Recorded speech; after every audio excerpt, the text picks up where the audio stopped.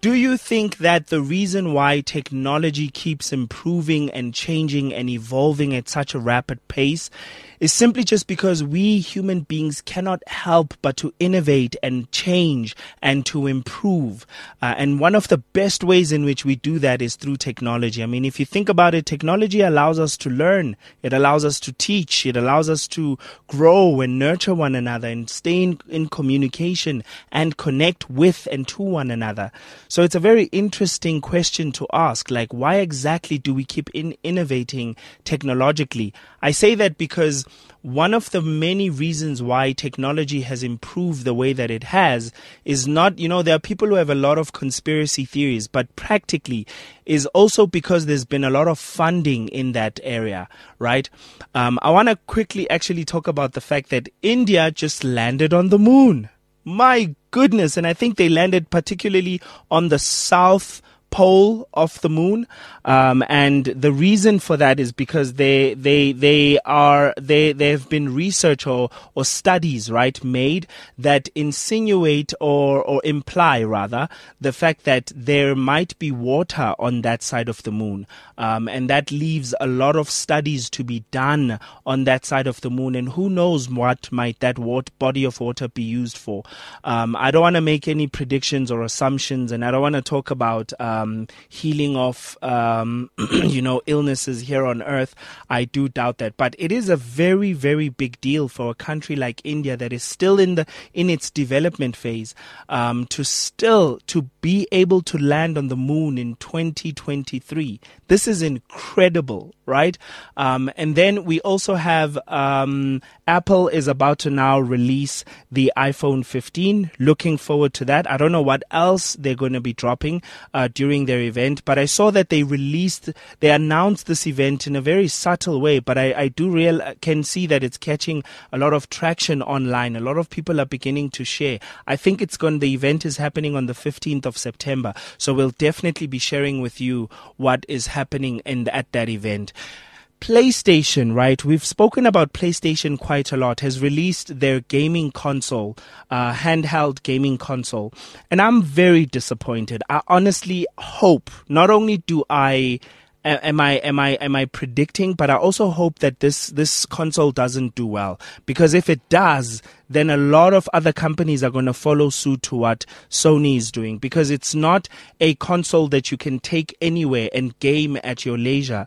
It has to be somehow connected to your PlayStation 5, and it has to be connected on the same network, meaning you can't even go on a flight or go on a bus or commute while gaming or be at work, because at work you're using a different Wi-Fi and at home. So it's a device that literally limits you to playing at home. I feel like they should have just released a tablet or allowed this to be accessible on a tablet device, honestly speaking. And I know for certain that I'm not the only one who is annoyed by this, right? And they've also released these earphones that it's mandatory for you to use these earphones on this device, because it doesn't have a headphone jack and it doesn't allow any other earphones to be connected to it. It sounds like a move that one would expect from Apple, but I feel like not even Apple would go this far. That's about it for tonight. We're going to cut the Tech Impact short right here and be back right after this. It's Tech Impact, and it's time for us to have a look at what tech is what tech is actually influencing the world. But I want to start by mentioning something. Sometimes technology is great, and it's taking us to places that we have not considered that it would take us. But then we get something that happens like what happened on Wednesday and Thursday, and that's the fires in Johannesburg. And you and I need to consider that there's certain tech that we take for granted and that we never actually consider, right? So, here's what I want you to know. Please consider the fact that you've got fire extinguishers and fire hoses in the block of flats or in the house that you stay, and that these need to be checked regularly in order for you to actually still have a fire certificate. I believe it's vitally important for us. It's old tech, but it's tech that can save lives. We've seen that in Johannesburg now. We've seen that those people in those fires, and it's terrible. The last figures I see is close to 80 people, if I'm not mistaken, that lost their lives due to fire, which could have been stopped if basic maintenance took place, right?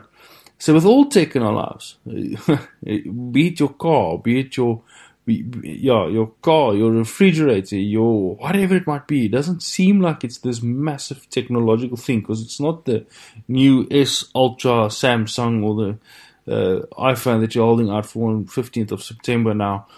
It's nothing like that, but it needs maintenance. Cars need maintenance.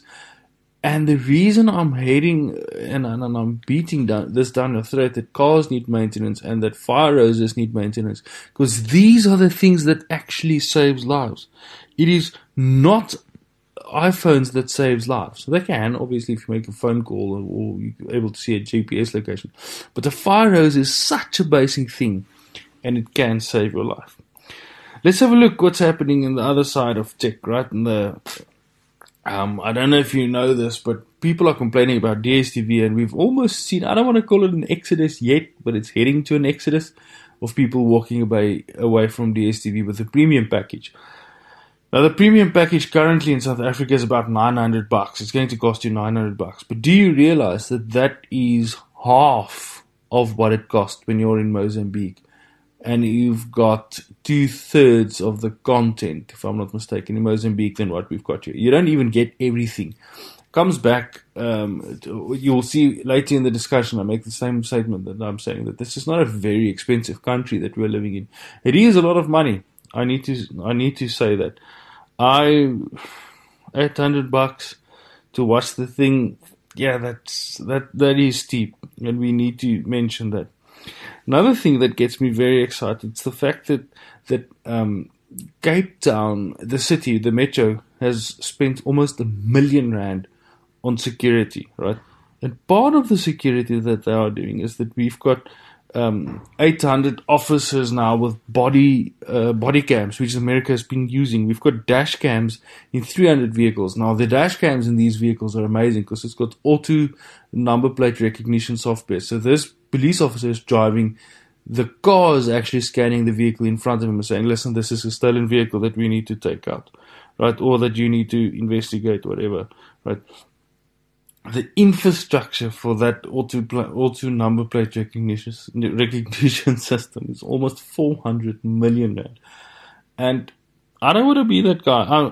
To be totally honest with you, I hate it when people say Cape Town is this utopian place. But I must say, Mayor Gordon Hill-Lewis is doing, I think that's his name, Gordon Hill-Lewis, is doing amazing stuff in Cape Town. And I think the rest of South Africa can see that if we are investing some money in security, South Africa will be a lot safer.